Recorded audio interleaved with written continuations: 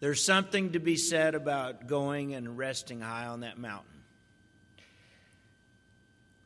And today, we come to celebrate a great man who's resting high on that mountain.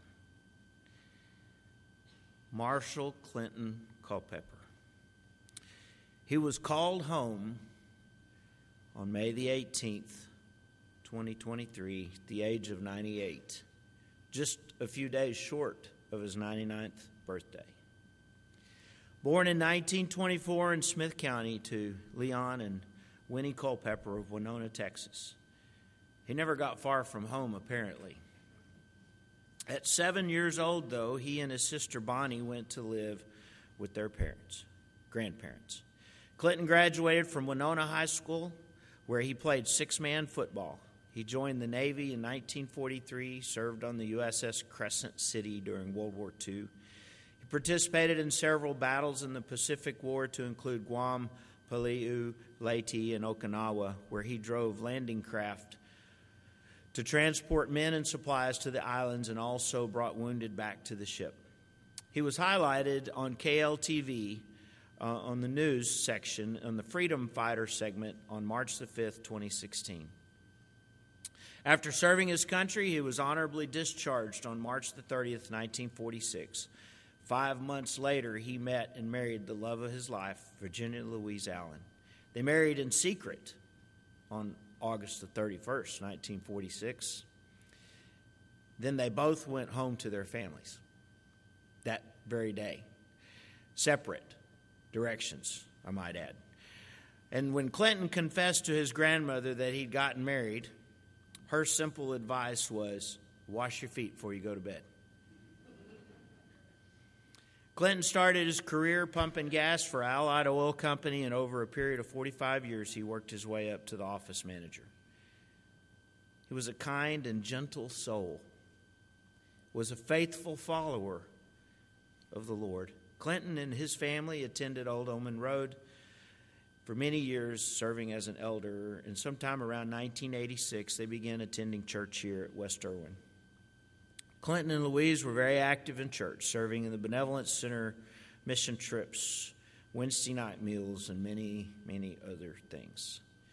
Clinton went to live at the Watkins Logan Veterans Home in 2018. He became known for his sharp mind and skill at poker, where residents earned play money that they could purchase gifts for family and friends during Christmas. Oftentimes, after winning a few hands, he would intentionally throw the rest of it to allow less fortunate players to earn money for their loved ones, too. He was loved by many and truly enjoyed his life. After he passed, Watkins Logan honored him with their traditional final salute by the staff and fellow veterans. He will be greatly missed. Clinton was preceded in death by his loving wife, Louise, of 72 years, and more recently, his sweet sister, Bonnie Montgomery. Clinton is survived by his children, Mike and Gaitha Culpepper, Donna Brown, and Tommy, Ken, and Kathy Culpepper, all of Tyler. He was blessed with 7 grandchildren, 14 great-grandchildren, and 2 great-great-grandchildren. Today, we celebrate a great man. So I don't know how much you know of how Clinton grew up, but he came from a pretty rough start, and he became someone who survived. His mom died when he was 7, and his dad left. So Grandpa took him in and raised him. And there at the farm were Uncle Henry and Aunt Lucille, who worked on the farm. And Uncle Henry taught them how to fish, how to work on the farm, how to do life things. And so they had a very special relationship with Uncle Henry and Aunt Lucille. Graduated from high school, played six-man football. When he was 18, he was at the movies. He saw a newsreel. How many of you remember the newsreels from the movies?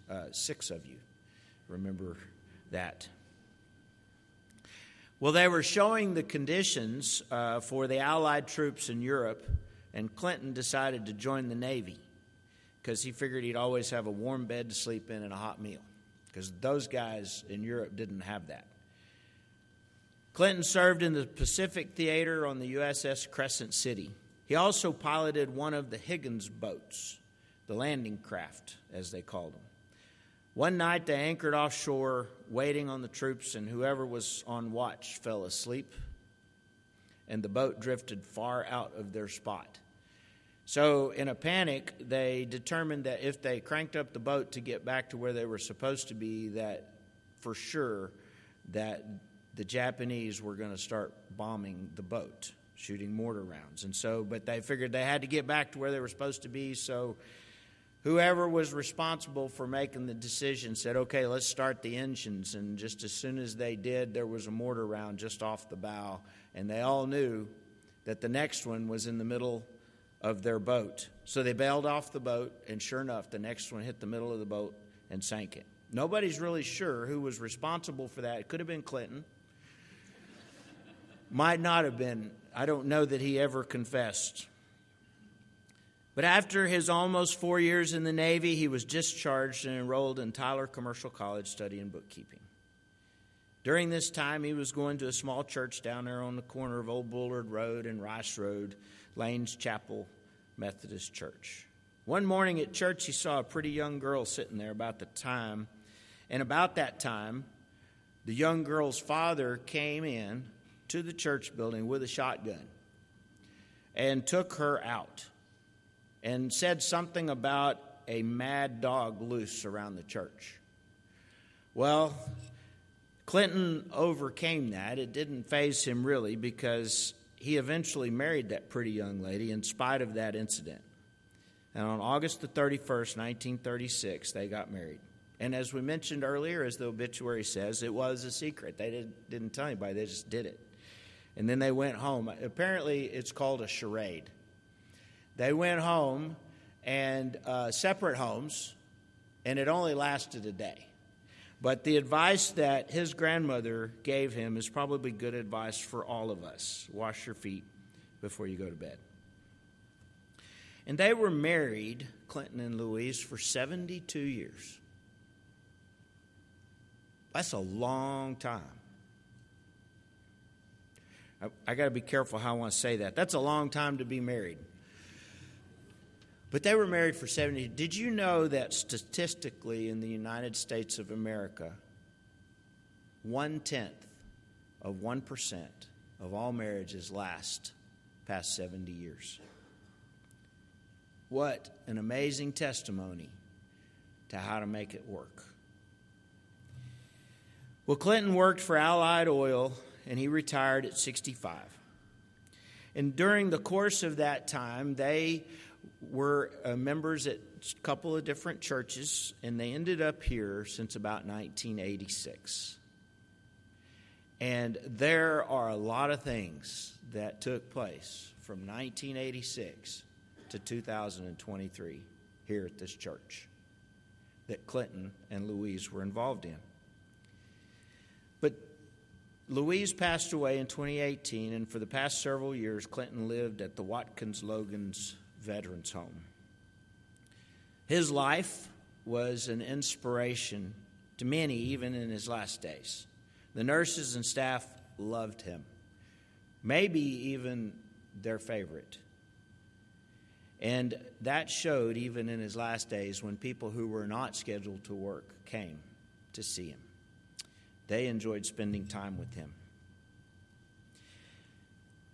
So what do you know about Clinton? Who was Clinton to you? I asked the family, I said, what is